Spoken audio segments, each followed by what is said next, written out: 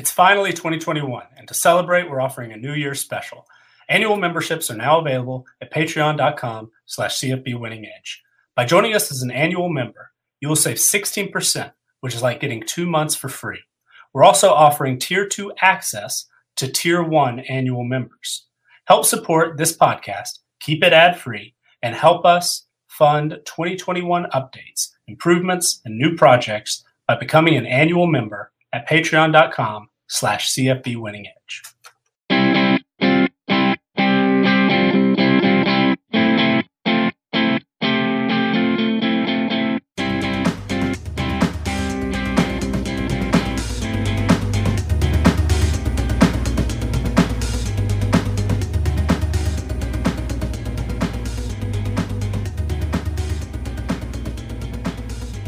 Hello, everybody. Welcome back. It's College Football Winning Edge, the podcast edition. I'm your host, Scott Bogman. Follow me on the Twitter at Bogman Sports. I'm joined, as always, by Nicholas Ian Allen, the owner and proprietor of CFB Winning Edge. Follow him on the Twitter at CFB Winning Edge, and Xavier Trish at Xavier_Trish. I don't even need to spell it because I listen to one of your podcasts, Xavier, and you don't even spell it. Nope. So if you guys don't know by now, just ask. If you can't figure out how to spell it, Triche. It's not hard. So I'm still going to spell it. I'm sorry. It's part of my routine now. But, there's so much going on. I know we just had the national title game and we reviewed it, and this is supposed to be the downtime of college football. And college football said, absolutely not. There will be no downtime. There is no real offseason. Speaking of which, we are changing up formats a little bit here, Nick. So let's talk about that first before we get into news and notes and all kinds of good stuff.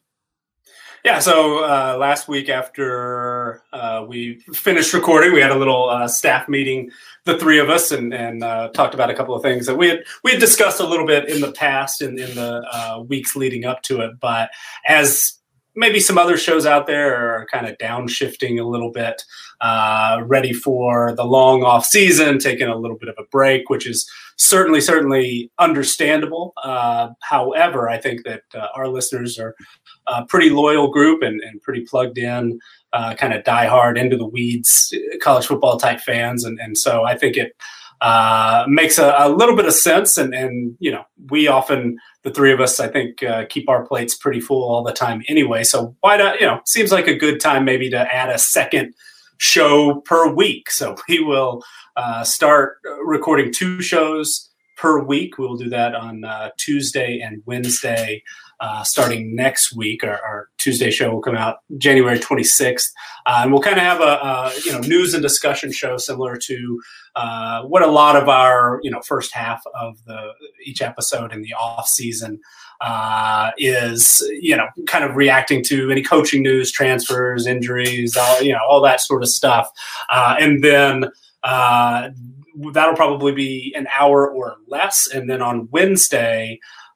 We are going to be diving into team reviews and early look-aheads for basically all 130 FBS teams. So we're going to be starting at the end of our final team strength power rankings. We're going to go 10 at a time to start and kind of just, dive into a little bit more of the analytic tools that we use behind the scenes. We talk a bit on these shows and have throughout the year on our team strength power rankings, our roster strength numbers, our team performance numbers, and we'll do plenty of that, and those are good. But I also do want to call attention to some more of the important stats that we use in some of our models, and that I think do a pretty good job of describing teams and help us really kind of figure out who excelled, who came up a little bit short, where there might be some room for improvement, some signs of trouble, all that sort of stuff as we look at all 130 teams. So expect for us to talk in a little bit more detail about things like yards per play, expected points added, points per drive, yards per pass attempt, success rate, margin for all of those, so offensive, defensive, and then the margin, especially for those first 4, yards per play, EPA, points per drive, and yards per pass attempt, and to kind of flesh those out a little bit more, add that to our conversation a little bit more.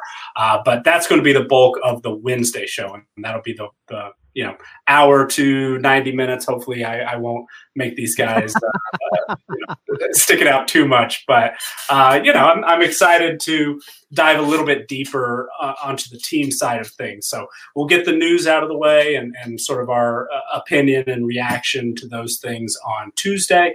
That'll hopefully be 45 minutes, maybe up to an hour, but we're going to keep that as tight as we possibly can.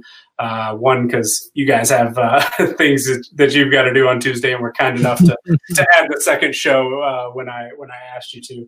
And then on Wednesday, we'll be able to dive a little bit deeper on each specific team. And so I know we have some listeners who are, diehard fans of a particular G5 team, or pay close attention to maybe, the American Conference or Conference USA or something like that. So one, I think it's important to get a wide view of all the teams, since we do track and keep our FBS team profiles for all 130 teams, and it's good to keep an eye on all of them individually. But I do want to dig a little deeper when we can, and even though sometimes these teams in the triple digits of our power rankings get a little bit forgotten, I do want to dive into some of those because there's some interesting things going on.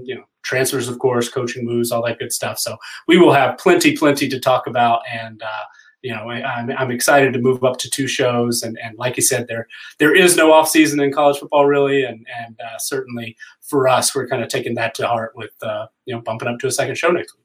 Yeah, there's too much going on. There's way too much going on right now. And there always is. With 130 teams, there's always pieces moving and all that good stuff. And we are obviously going to get into the big coaching news of the week, and the Tennessee situation that has been happening, and I cannot wait to hear your guys' opinion on that.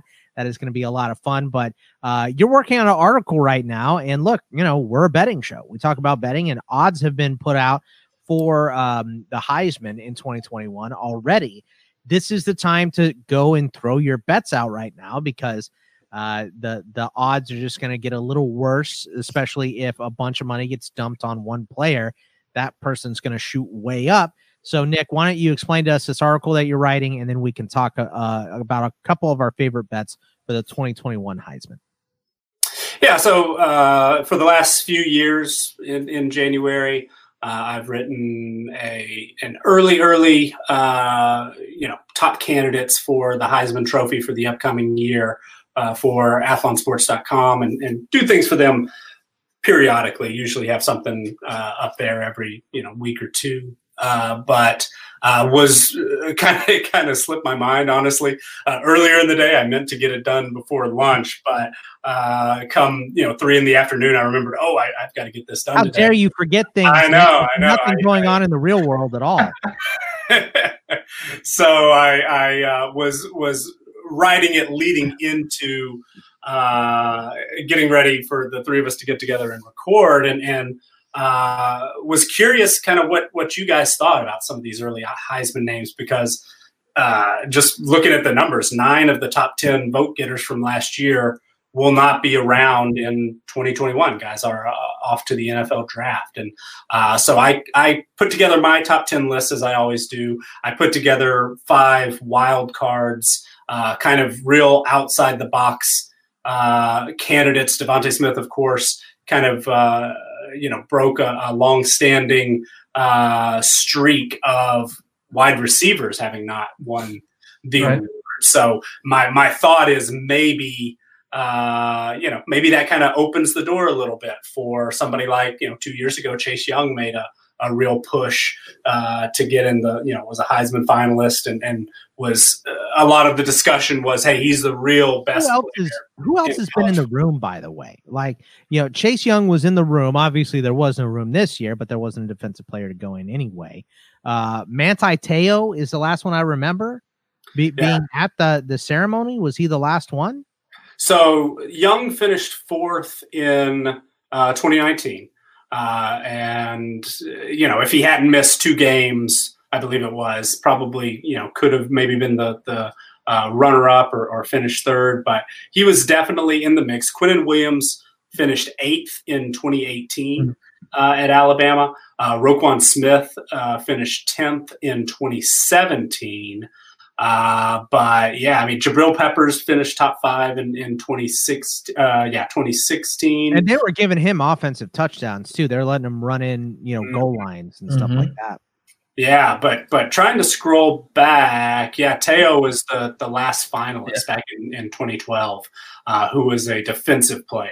And we've had a couple of receivers in the mix there. Dede Westbrook was a finalist several years ago. Amari Cooper finished 3rd. So there had been some non-quarterbacks, some non-running backs get a little bit of Larry Fitzgerald. He was. A lot of people thought probably should have won that year, but so maybe with Devontae Smith kind of breaking through, giving us a non-quarterback, non-Alabama running back, that maybe there might be an outside the box. And there's certainly, I mean, DraftKings is what I use. I live in New Hampshire and it's available to me there, but they've got a list of 200 guys. We were just scrolling through it, Scott and I here a few minutes ago, and some are kind of ridiculous names to be on here, but it's also good because Devontae Smith was not among the early favorites last year. I did list him in a players to watch section where I throw about 20 names down. Did the same with Joe Burrow, but neither of didn't have a little write up or a blurb for them being one of my top 10 candidates. But there are cases I think to be made for guys low on the list who could make a Joe Burrow type jump or a Devontae Smith type jump where they prove that, hey, I'm not only the dominant player at my position, but maybe you should start thinking a little bit more about who is really the best player in college football.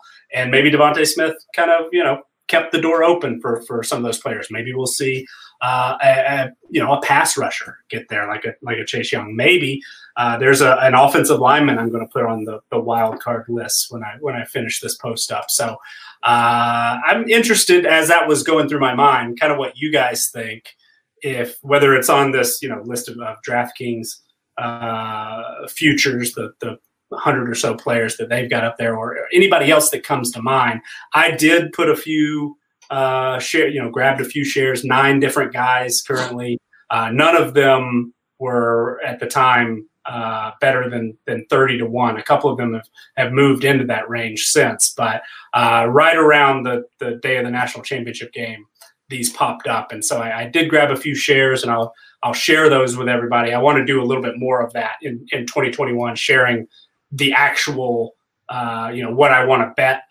We've done, these are what our projections say for these games and all of that. But looking ahead, I do want to be a little bit more upfront of this is actually, what I'm betting. So where the money's going. Yeah, exactly. So before I get into that, I want to, see, what do you guys think? What are some, if you had to pick maybe, 2 or 3 guys that not necessarily even who you think is going to win it, but where you think there might be some value, because some of the value to this in me, and I'm no expert, I kind of make this up as I'm going along, but I treat futures this time of the year as an opportunity to get value and to potentially hedge later. I was looking for guys at 30 to 1 or less, because once the season gets in, rolling, we cut it down to 10, 5, 3 sort of legitimate people who could win the Heisman pretty quickly within the first month or two. And at that point, if one of my kind of long shots is in that mix of 10 or 5 or 3, then I can kind of be more aggressive on the guys that might have a much better chance of getting it. So, Spencer Rattler is the betting favorite right now. I didn't pick up any Spencer Rattler. Yeah, I think he probably should be the favorite. I think he's in the best position, schematically. I think getting his year of experience and all the talent around him. I'm high on Oklahoma, as we all know. But I'm not investing in Rattler right now, because if he is, a wire-to-wire favorite, I'll have plenty of opportunities to pick that up later. I might lose a little bit of value, but I feel like I don't know. You had a bet on Devontae Smith going into 2020, didn't you? I picked up some DeVonta Smith shares. He was 50-1 in October, I think it was. I don't have the date listed. Yeah, I picked up a few shares of him because at that point it was Kyle Trask and Mac Jones and quarterbacks, and these are who's it going to be? Mac Jones, Kyle Trask. They're my short-term memory is not great right now. I don't remember if there was anybody else in the mix, but I remember thinking like, hey, if somebody's going to make a move, I think DeVonta Smith has a good chance. So I did pick up a few shares of Smith at 50-1, but yeah, I think it was as late as October. It was pretty late. Well, Lawrence was the favorite before he had to miss the 2 games, right? Yeah. So Fields was up there for a big portion of that. And when Ohio State came back and especially right when Lawrence went out, at that point, everybody was like, load up on Fields. Fields is going to be the guy, but yeah, we know how it worked out. But yeah. My initial thought, just looking at the list, and we're on the DraftKings Sportsbook list of potential Heisman Trophy winners.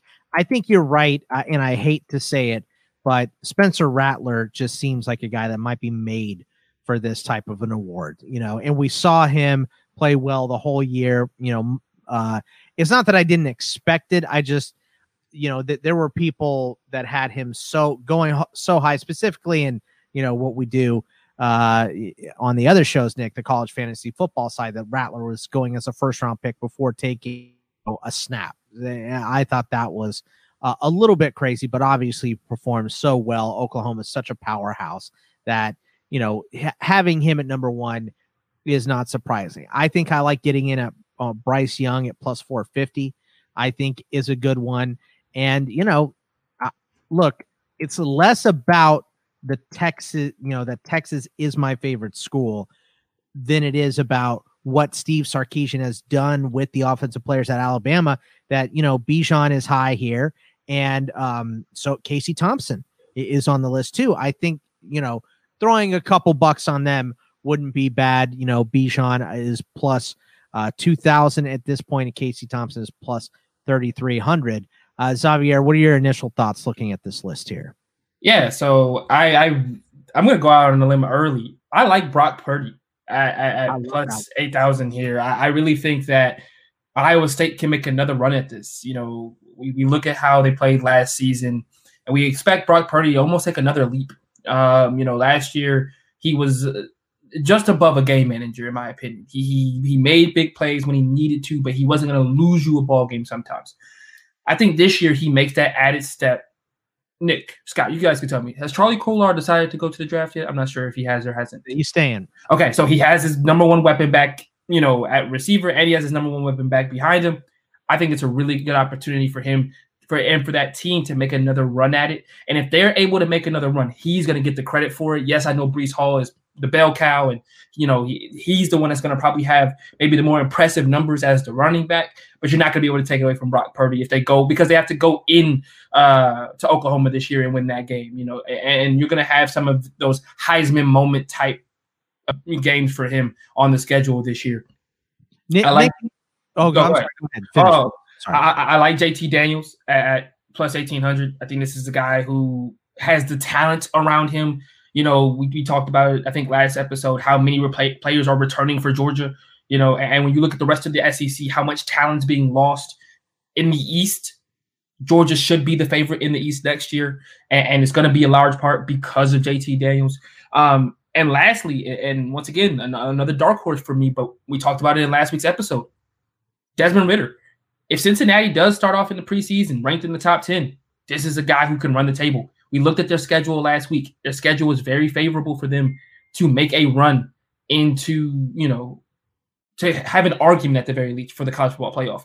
And that argument will be solidified if they're able to win games behind the arm and the legs of Desmond Ridder. And with him being a dual threat athlete at the quarterback position, it gives him some of that dynamic ability that somebody like an RG3 had. That's a little bit more impressive and even a Joe Burrow, that's a little bit more impressive for voters to look at. And that's a great point. And the question I was just about to ask Nick, what's the highest a G5 player has finished in the Heisman voting? We had We haven't had a G5 winner, have we? So when they were in the Southwest Conference, which I guess might have been, that was considered a power conference at the time, but current G5 program, Houston, Andre Ware won it. Ty Detmer won it at BYU when they were in the WAC. Those are the first two that come to mind. It's been a while. We haven't seen a G5, really a legitimate candidate finalist type player in a while. I mean, does Roger Staubach count at Navy? I mean, they were 1963. Yeah, if you got to go back before 1990, I would say, let's maybe go only the last 30 years. Yeah, I mean, a little more recently, Keenan Reynolds finished fifth in 2015 Navy quarterback. Let's see. I mean, Randy Moss was a finalist at Marshall. Steve Jordan McNair, Northern Illinois. Steve McNair, absolutely. FCS, Alcorn State. Alcorn State at the time. So we've seen some guys make a run at it, and I think that Ritter certainly could. I mean, he fits in that group. I would say that. Yeah. If he plays well enough, and Cincinnati makes the tourney, like he'll definitely be getting some run for sure. Yeah.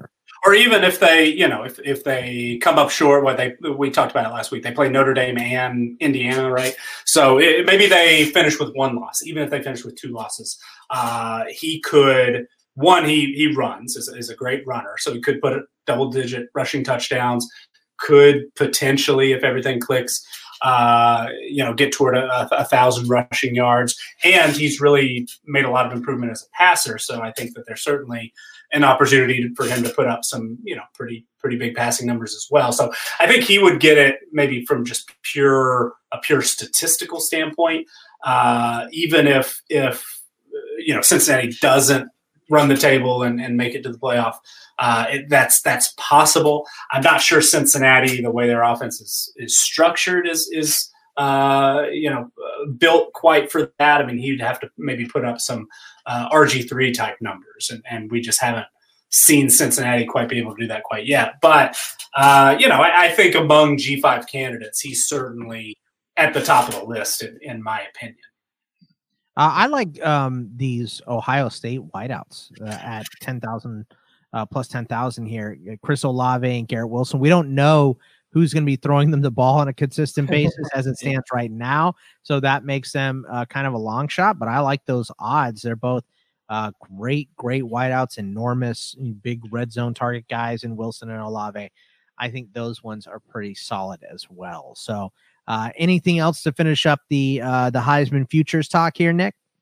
Well, on that note, I'm glad you brought up Olave because there are a lot of parallels between he and Devontae Smith, right? I mean, he is been mentioned in the last few weeks and months as a potential first-round pick, yet decided to come back for his true senior season. It's possible, and he'll have to have a new quarterback, and maybe that's going to be a true freshman. There seem to be, you guys were sharing with me some rumors of maybe a potential grad transfer to Ohio State this year. We'll have to see how that all plays out. But Olave could absolutely explode statistically like we saw Devontae Smith. I think having Garrett Wilson there might hurt him a little bit. Devontae Smith really strangely took a step forward toward true Heisman contention when Jalen Waddle went down. When Waddle was out there, it was, not quite as clear that Smith was just absolutely dominant. But Olave absolutely, I think, has a lot of parallels. For me specifically, I'll let you guys know some of the speculation. When I'm out there speculating this time of the year, I did pick nine guys to just throw a little bit of early futures money on, and most of them are very, very small, but they're have the potential if things work out for a bigger payday. So Xavier mentioned Brock Purdy. He was first on my list, first guy I went after. I picked up a couple of shares at roughly 80-1 on him because I agree, even though Breece Hall is nation's leading rusher coming back, the only top 10 vote getter coming back. in 2021, finished 6th last year. I agree that if Iowa State emerges as a playoff contender, potentially wins the Big 12 and is in that competition, Purdy's going to get a lot of that credit, even though Hall kind of has the inside track among non-quarterbacks and even among all players coming back as the top returning vote getter. I think Purdy has a good shot to kind of edge him out as far as the Iowa State vote could go. I picked up a couple of shares of Bijan Robinson because Steve Sarkisian is now calling plays there, has shown a track record, of course, with Devontae Smith, among others, of getting his best players the football. Seems like Robinson is going to have a lot more opportunities in 2021 than he did as a freshman in 2020. I did pick up a couple of shares of Breece Hall again. I mean, he was when I found it at 40 to 1 basically, and as the top returning vote getter. Again, I'll say it. Seems like his odds should be a little bit better than that. So I picked up some George Pickens, Georgia's wide receiver. Xavier mentioned, JT Daniels, and for the same reasons as Breece Hall, he probably would get the credit if Georgia really does emerge as a playoff contender, national championship type contender. But George Pickens is one of the most talented receivers in college football. Could put together a Devontae Smith type year. Who knows? So I thought there was some good value there. I got Tyler Goodson at 151, the Iowa running back. Iowa, I think, is going to be our highest rated Big Ten West team, so they could potentially, make it to the Big Ten title game. Could be undefeated or have one loss. Could be in position to upset Ohio State or whoever it is. And it seems to me that Goodson would be really the person they would lean on if that were to be the case offensively. So I think there's some value there. I threw a little bit at Dorian Thompson-Robinson, UCLA's quarterback. I know people are really split on him. Has a lot of Javier just threw up when you said that, by the way. Made some steps forward this year. I think UCLA is potentially gonna be right there on the edge of a top 25 team in our early 2021 power rankings when we get those in March. And he's an experienced quarterback, seems to maybe be coming into his own. So I think there's a little bit of value there. That's the longest shot of all of these, but at 150 to 1, I thought was worth a little bit. But the one that I'm the most excited about, and since he's actually the one I'm most invested in at this point. So I'm hoping this I'm hoping things could work out here, or at least he could emerge as one of those top 5 guys and create some value for some hedging opportunities later. But Ole Miss quarterback Matt Corral, and I got him at roughly 43 to 1. But my thinking is, one, he had a huge year this year, and Elijah Moore is gone. But and Kenny Boa, the tight end. But most everything else is back. Ole Miss is recruited pretty well before Lane Kiffin, and Lane Kiffin is of course a tremendous play caller. Ole Miss, because Auburn has a new head coach, Texas A&M's losing a lot of production at quarterback and on defense. LSU is recovering from a really, really disappointing national championship defense. Ole Miss might have an opportunity to be the top challenger to Alabama in the SEC West. They could potentially, I think it's possible. I'm not saying it's likely by any means here, but I could see a path for a double-digit winning season for Ole Miss, for a top 15 type season for Ole Miss. And if that's the case, then maybe Corral, who did run for over 500 yards, had 4 touchdowns on the ground, in addition to 3,500 passing yards and 30 touchdowns. He could be that statistical guy who just puts together just incredible eye-popping numbers. So he's actually come down a bit. He's now 33 to 1. So I got him at 43 to 1. So there's less value now, but that's my big bet is Matt Corral. I'm a little bit invested in him. I think there's a long shot. Of course, all these are long shots, but I like the set of scenarios I was at least able to come up with to sort of justify him being a top 10, maybe even top 5 Heisman contender.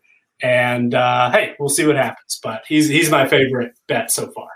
Since the name Matt Corral came out of your mouth, Xavier has not stopped shaking his head no. Like he just, I don't know if it's an unconscious thing or if it's purposeful, Xavier, but you cannot stop shaking this off. But this is what makes this fun. It's early in the preseason. The guy's at 150-1. What's the problem with throwing $10 on him? You know what I mean? Like, what were you going to do with that $10 anyway? So go get something useful. Okay. All right. But he just laid it out for you how it could happen. He's not saying it's going to happen and things would have to break the right way. We also just got our first, wide receiver winning the Heisman since what year was Desmond Howard? 91 or whatever. So, these things can happen. Not saying they're going to, but Xavier, you said you have 3 long shots. Who are the long shots that you got? I got cloudy after the whole Matt Corral situation. My bad. Hold on. Give me 2 seconds to get back to it. While he's doing that, one I forgot. 151, Kayvon Thibodeaux. And we were talking about Chase Young. Yeah. And I think that, maybe that helps set the stage of, oh, hey, we're really going to give the Heisman to the best player in college football. Kayvon Thibodeaux is in that mix. I think will be next year, has a path to be that Chase Young type finalist, and maybe this is the year. Maybe he does something amazing enough to get enough votes. And I'd be interested to see Will Anderson, Alabama's true freshman pass rusher from this past year. I'd be interested to see some real long shot odds on him because I think he's just as good, if not maybe a little bit better. Is his name not on this list? I mean, most college football players in the country are on this list. So that's what I said. I said, did Phil Steele write this? We love Phil Steele, but he puts, maybe 200 to 300 guys on his Heisman list every single year. The print gets small enough to where you need a magnifying glass for it. So, Xavier, did you find your 3 guys? Yeah. All right, let's hear them. Yeah. So, call me a homer, but once again, I'm going to go with a Georgia player. I really like Zamir White. I think this is a kid that could have a really, really good junior year. If Georgia is a team that runs the table, JT Daniels, Georgia, even with a great quarterback like JT Daniels, Georgia is going to run the football. The only issue I have with Zamir White, and the only reason why I wouldn't put significant amounts of money on him, is because James Cook is also in that backfield. Other than that, Zamir White's a guy who can easily go for 1,200 yards next year and rush for also 15 touchdowns. I mean, he rushed for 11 this year. This is a guy who could easily do that and be the best back in the SEC going into next year. Another guy, and I think, because Trevor Lawrence is gone, a lot of people have doubted the receivers at Clemson, but EJ Williams, I love him. I think this is a guy who could really take college football by storm next year. CFF next year for fantasy, he's going to be a guy that you should be picked, period. He's going to put up numbers. I know that they're only going to have that DJ's going to be at quarterback next year. However, this is a kid who's going to put up numbers regardless. He's athletic. He's a pretty damn good route runner as well. I really like his game so far. He's going to be a guy who's a first-round talent, in my personal opinion. And I might get a weird look from Nick, just like he gave me from Matt Corral. But Graham Mertz, go ahead and put it out there. I think Wisconsin is a team that is going to bounce back from a really poor year this year. I think COVID really hurt them offensively. I think the fact that they lost so much talent going into this year, whether due to the draft or transferring, as well as having a freshman quarterback, really hurt them offensively. And I think that that's the reason why they were so poor. They were still great defensively, which I think that's going to carry into next year. I was looking at the roster strength numbers for their matchups next season. They only have 2 games where they're the lower team in roster strength, and that's against Ohio State, that's against Notre Dame and Michigan. Next year, they don't face Ohio State at all. This is a team that could absolutely run the table in their conference, given the time and a true offseason for Graham Mertz. This is a kid who came in with so much hype. And yes, he underperformed last year, but I think that's perfect for a kid that you put, $5, $10 on, especially with a team that's surrounded, that's so talented, and that's going to be focused so heavily on defense. He doesn't have to do much. He just doesn't have to lose the game for him like he did this year. I think Graham Mertz is a sneaky pick there as well. So you're going to take the quarterback on Wisconsin instead of the running back, and you're going to give Nick crap for taking absolutely from a Lane Kiffin offense. Okay, I just want to make sure that we're all. This is all of us. We're all like Shaq shooting free throws right here. We're building a house with these bricks that we're throwing up here, but we're gonna get it done. Xavier just took a quarterback. We'll revisit this in December when we have Heisman Trophy winner Matt Corral. Well, I mean, now let's not get cocky. Let's not get cocky, Nick. I mean, come on. I think there might be a better chance Thibodeau winning than Matt Corral. 7-4. I mean, let's just hope that Ole Miss finishes above 500 this year for him to even have a shot at that. So, but we have some news and notes that happened this week, a lot of stuff. So let's start here because I think this is such a great hire for Marshall, Nick. They hired Alabama running back coach Charles Huff as their new head coach. This is a stud in recruiting, a guy that recruited Saquon Barkley to Penn State and then helped him train to become the running back that he is now. Obviously, Najee Harris in the running as well, has his fingerprints on a lot of stud RBs and players just overall. I've never seen one bad word talked about this guy. I think this is a great hire for Marshall, and I think they did a great job here. Yeah, for sure. I mean, we've seen, so many Alabama assistants over the years get head coaching jobs and seem like they were absolutely ready for it. But some of them maybe were a little bit too big at first. One we'll be talking about just got fired a couple of days ago, right? Jeremy Pruitt at Tennessee. It's a big job. Even Kirby Smart at Georgia was a little bit more of a natural fit because of his ties there, but that's a big job and it's pretty pressure packed and it's difficult for a first time head coach and so sometimes an Alabama assistant is absolutely prepared for it and ready to go, but I think in some cases a job can be too big and it's kind of set up for them to fail, so we shouldn't be all that surprised when it's Nick Saban is 103-0 against his former assistants. But you look at this, and Marshall is a good, he's set up for success, not only because, one, he's been a great recruiter. He's been on some, really high quality staffs, has been around some great players, spent a season in the NFL, so he's got that experience as well. I like that he has an offensive line coaching background. When he first got into coaching at Tennessee State in 2006, he was an offensive line coach, spent 5 years coaching mostly on the offensive line and then eventually really found a role as running backs coach and assistant head coach. But Marshall is set up for success. They were a Conference USA, championship contender this year, spent a little time in the AP top 25. They have a history of success. And so he's stepping into a situation where as a G5 program, the expectations are there. I mean, they let Doc Holliday go after a really excellent,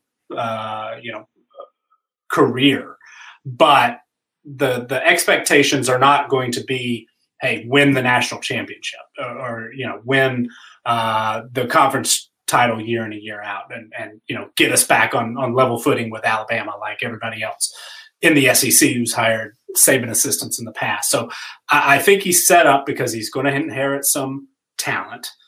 He's got a quality quarterback to build around offensively. Marshall has had success at running back, both finding some under the radar guys and developing them into potential draft picks. Brendan Knox is probably going to be an NFL draft pick, has an NFL future, I would think. He did leave early, but guys like Sheldon Evans, Knowledge McDaniel are going to be back. Has some other weapons as well to go around Grant Wells on offense. And it's going to be interesting to see how the offensive line shakes out. They did have 5 senior starters this year, and I know Josh Bell has already declared for the NFL draft. I'm waiting to hear on guys like Kane Madden and Alex Millette, who are all CUSA offensive linemen, and kind of need to see where some of the guys on defense shake out as well. They've got a couple of seniors in the secondary specifically but for the most part, should be a pretty veteran defensive unit. But anyway, there's some talent on hand. He's going to be able to recruit. He's shown an ability to coach guys up. He's got experience at multiple positions. He's young. He's under 40 years old. So I do like this hire for a lot of those reasons. And I knew a little bit about Charles Huff. Obviously, bigger names, more well known to me on that Alabama staff, but he's put in his he's paid his dues in a lot of places, has provided, has produced some really, really good players, has learned a lot along the way, and it seems like he's ready for this opportunity. So I think it's a great hire. Xavier, what do you think of Huff going to Marshall? Yeah, I think it's an amazing hire personally. We had heard that they were thinking about going ahead and trying to get Byron Leftwich. I just thought that was going to be too hard of a situation for them to do. Obviously, Tampa Bay still in the playoffs. So I just thought that situation was just going to be dire for them. I think Lefty's going to get NFL jobs. Yeah, I just thought that was a real shot in the dark. And I really like this for them. Charles Huff is a guy who's earned his stripes at, arguably the greatest university for college football as of right now. And I think that when you're able to get a guy, that low on the totem pole but has the pedigree that he carries, it's always a good thing because now he's allowed to grow, build his own pedigree as a head coach at your university. And this is a guy, like Nick said, Nick hit it all on the head. He's bringing recruiting pedigree that he's going to be able to carry from Alabama. He's bringing coaching pedigree. He's got guys in the league. I mean, he's coming in with rings and everything that you could imagine, and hope that a head coach comes into with a university that wants to take the next step. They didn't fire their coach because he was bad.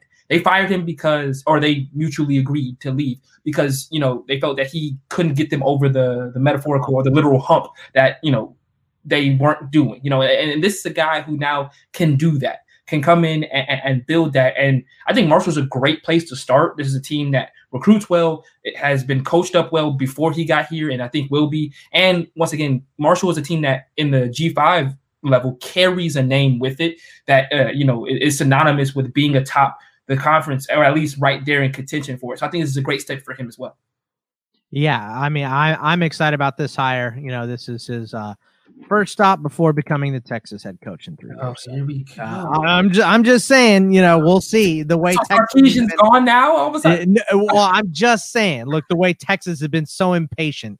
These are the things that they do. Hopefully not. Hopefully Sarkisian, wins multiple national championships, and I don't have to worry about it. So we'll see, though. I mean, obviously that is yet to be played out, but the other UT. Not in a good spot right now at all, guys. They fired Jeremy Pruitt after, not three great, okay seasons. He made one bowl game. I think they went to the Gator Bowl last year. That was it. They were 8-5, but they were 5-7 his first year, 3-7 this year. And they said that they are firing him with cause because of inappropriate recruiting practices. There's now stories about, McDonald's bags being filled with cash and things like that. A lot of, I read an article, I think it was by Bruce Feldman on The Athletic, who was talking about how, look, if Pruitt had been winning all the time, then this would not have been an issue, this recruiting thing. So, but they are going to save some money by firing with cause, but he's going to fight it. So it is an ugly situation at Tennessee. AD's leaving, they're bringing in somebody new. It is an absolute mess. Xavier just dropped the "this is fine" meme for Tennessee, and it's an ugly situation. Nick, how do you feel about Pruitt being given the boot and what is going on at Tennessee right now? Well, I mean, the timing is obviously not great. I mean, with the early signing period already have passed. He's made some coaching hires. I mean, Kevin Steele hired as defensive coordinator. Sounds like maybe just based on some reporting, some other rumblings that maybe Steele was brought in kind of knowing this might be the case, that he would step in and be the acting head coach, the interim head coach. And sounds like, I mean, he's the betting favorite right now to take over the job, at least for the 2021 season. So we've heard, some other names, of course, pop up immediately, but in the short term, at least, Kevin Steele is going to be taken over there. But, this is something that had been in the works for a while, been rumored. We'd heard about, recruiting violations and things like that. And I guess I just stopped paying attention to it, or other things were going on during bowl season and the national championship and all.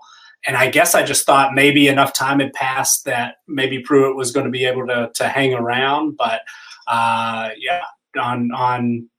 Saturday night, we started hearing more, hey, things are really ramping up. And then by Sunday, he was out, and he's obviously going to fight it as lawyers have released statements and all this. And we'll see how it plays out. It's absolutely going to get ugly, I'm sure. But just from a pure football perspective, I was a believer that Jeremy Pruitt could get it done at Tennessee, and maybe I had just bought into too many, Saban assistants moving on and becoming first-time head coaches. But I'd really been impressed with a lot of the work that he did as a defensive coordinator, had success, won a national championship at Florida State before he moved on to Georgia, had some success there.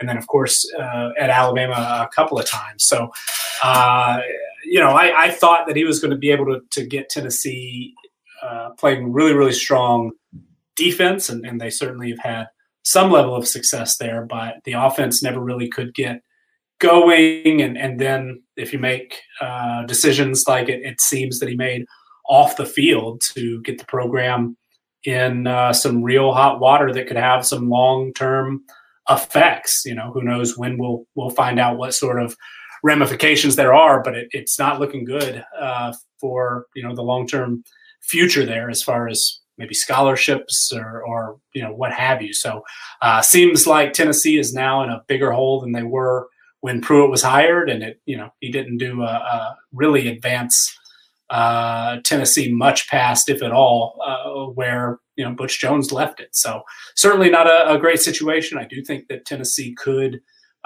with the right head coach, get back to being an SEC East contender. They certainly want to win bad enough to invest in the program enough to get that done, but just haven't been able to put the right pieces in place and get everything moving in that direction yet. So from a football perspective, Tennessee is not much better off now than it was a few years ago when he was hired, and disappointingly so. But from a long-term perspective, this is gonna leave a mark probably.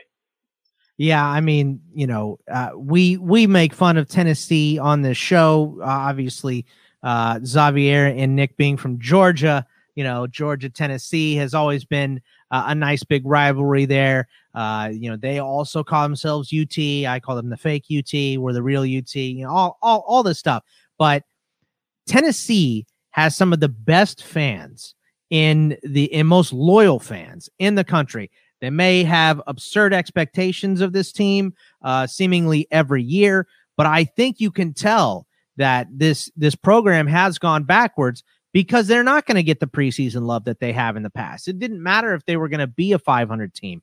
They were always going to get some national championship buzz because their fan base is so enormous. They usually recruit well, and just you can see the passion for the Volunteers. So it really sucks to see that this program go backwards like this, Xavier. And I know you may be enjoying it now, but they're going to get back. They're going to get back on top. Peyton Manning apparently is going to be involved in this coaching decision. So what did you feel? How do you feel about them firing Pruitt? And how do you see them kind of getting back up to what we expect from Tennessee football? Yeah, I mean, I didn't like the Pruitt hire from the beginning. I thought they should have gone with Schiano. I know everybody in the world was like, what are you doing? But look at what he's done. Look at what he's doing at Rutgers right now. Not saying Rutgers is, Tennessee by any means, but I thought he was going to be a better coach and a better caretaker of the university than Pruitt was. And I felt like he was going to do it the right way. I think Tennessee, once again, tried to go for the jugular. They tried to get a guy whose pedigree suggests that he should have come right in and hit the ground running. They tried this with Kiffin. They've tried this before. It has not worked for them in the past. And I think that this is a time for them to hit the reset button.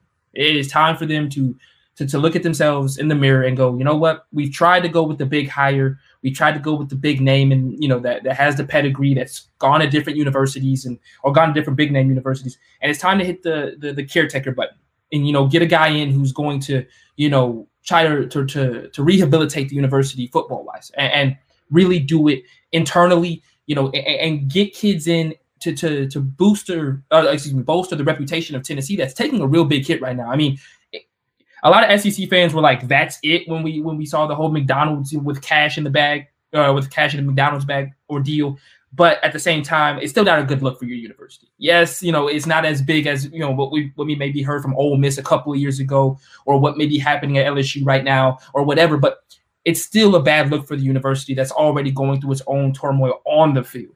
And I think that that's what they've got to get back to. The other thing is that they've got to get back to the recruiting trail. Yeah, by the way, as we're talking, Henry Toyoto has just entered the transfer portal. Exactly. Yeah, that's huge. Oh, he's one of the best players in college football. Yeah. Yes. Yeah. Come to Georgia, baby. We could use Imani Rice left for the draft. We needed starting linebacker. Come to Georgia. And that's something else you saw that they started when these situations started happening. Tennessee was no longer able to recruit their own state anymore. And if you know college football, Tennessee is a hotbed for talent in high school football. And when they're struggling to recruit their own state, it's not a good look, especially when the only other school that challenges you in your state is Vanderbilt, or Memphis, So Tennessee's got a ways to go. I also don't like that Fulmer stepped down in this moment. I think they could really use, him to guide them through this next couple of years. I think it's weird that he stepped down, but they're going to pay him through 2023. But, I just don't. They're holding on to something that no longer exists. And that was 2000. What was it when they won the national title? 2000, 2001? Or was it before that? 98? Yeah. So they're holding on to something that isn't there anymore. I appreciate Peyton Manning being a part of this process. But maybe they should just be looking at building it, from the ground up and not get another Tennessee big name to help them in this process. You tried to do it with Fulmer by making him the AD. Look how it's gone. I think they're just trying too hard to get back to the glory days, forgetting that the foundation of that glory days was taking a chance on, these people. And so I think they really have to get back to ground zero and start from scratch. And I know Tennessee fans don't want to hear that. That might mean, a couple of 6-6 seasons again. Y'all need to do that to build again. Yeah, it seems like they're going to get that anyway. So might as well just go ahead and punch the reset button on it. So a couple other little coaching news and notes moving right along here. It's possible that we might get another head coaching job opening because new Chargers head coach Brandon Staley is targeting Akron head coach Tom Arth for his staff. So we'll see if he ends up leaving Akron. We may not have another job. And I mean, if we do, we should know by next week. And we'll definitely be talking about Akron next week when we're talking about those bottom dwellers for sure. Alabama won't just have one former NFL head coach on their staff, as Nick Saban has gotten Bill O'Brien to come and be his OC. But Jaguars head coach Doug Marrone, former head coach, is going to become the Alabama offensive line coach. And I know Xavier is going to love this one. Former South Carolina head coach Will Muschamp has been spotted at Georgia in recent days and could become a member of Kirby Smart's staff. So, Nick, your thoughts on any of those possible coaching moves here?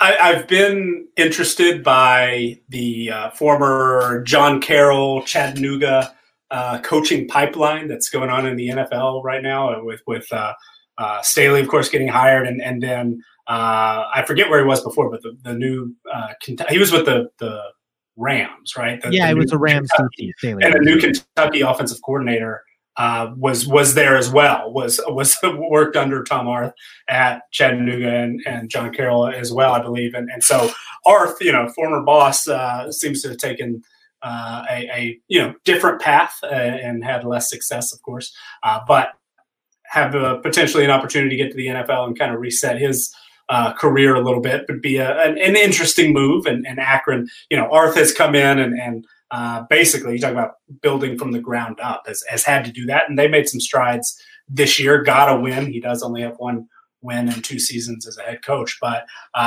seem to be building a foundation there. So I'm interested to see whichever direction this goes, because obviously Arth has had an eye for talent about identifying coaches and has worked with guys who've gone on to great success and become highly sought after in the SEC as a play caller, and now in the NFL as a head coach. So kind of interested to see how that plays out. I've seen everybody made the same joke on Twitter that Nick Saban has gotten tired of rehabbing fired Power 5 head coaches as analysts and assistants and whatnot, and now is rehabbing fired NFL head coaches. But it kind of fits. Kind of crazy to think that 2 guys that were head coaches in the NFL earlier this year will be assistants in the SEC. Just it doesn't quite.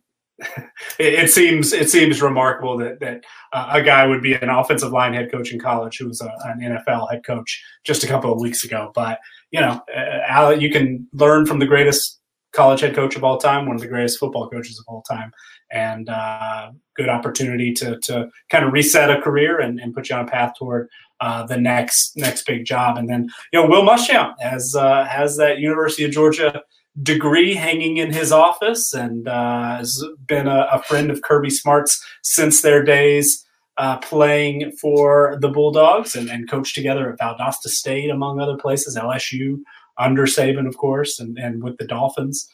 Both of them were there. So it makes sense. They're longtime friends, and Muschamp seems primed for one of those analyst-type roles. Georgia does have an opening in the secondary for an assistant, so it's possible he could slide into that. I did see just before we started to record that he specifically has not been hired, but it sounded like he might move into the defensive coordinator spot. There had been some whispers that Georgia might be losing its defensive coordinator to Texas. That ended up not working out, but it sounds like Muschamp has an opportunity to be close to the program, whether it's an analyst. His son is a walk-on at Georgia, so connection there in addition to Kirby Smart. So absolutely expect, it's every sign is pointing towards he's going to be there in some capacity, whether it's as a position coach, whether it's as a co-coordinator or something maybe, or whether he's just an analyst. Kind of takes a year to step out of that higher pressure job as a head coach or even a coordinator, and just kind of be one of the guys on the staff. And Georgia, I think, could benefit from that. He is a great defensive mind, has had a lot of success coaching defense in the past, but also probably be good for Will Muschamp to take a little bit of a step back in his 1 year where he wasn't a head coach after getting fired from Florida. Jumped into defensive coordinator job at Auburn, pretty big job there as a non-head coach position, but something in the analyst role, or maybe even if it's just coaching DBs or coaching inside linebackers. Sounds like there might be some movement there as well. Probably be good for Will Muschamp in the long run. Could just be hanging out with his buddy too. I mean, we'll see what happens there. But Xavier, your thoughts on these coaching moves? Yeah, I mean, I love Doug Marrone going to the rehab central, head to Alabama, be rehabilitated, then get a job at UCLA in like 3 years. I mean, it works. I mean, it's been proven time and time again. If you want to rehabilitate your career and your ability to coach, go to Alabama. This is just what you do. Heck, me and Nick and Scott need to go to Alabama as, water technical engineers and just learn some things from Saban at this point. Who knows? We might end up at, UTSA in a couple of years. I mean, at this point, anybody goes to Alabama ends up with a job in like 3 to 4 years. I hope I don't pick up his crappy interactions with reporters. I hope I don't pick that up. I mean, his media relations aren't great. He won't let you talk to reporters. Don't worry about it. No, not at all. Oh, yeah. That's okay. That's right. Yeah, that's true. Right, it's just him. And just him. But at this point, I love the move for Marrone. I actually love the Muschamp possibility. I think that him not as our DC is perfectly fine.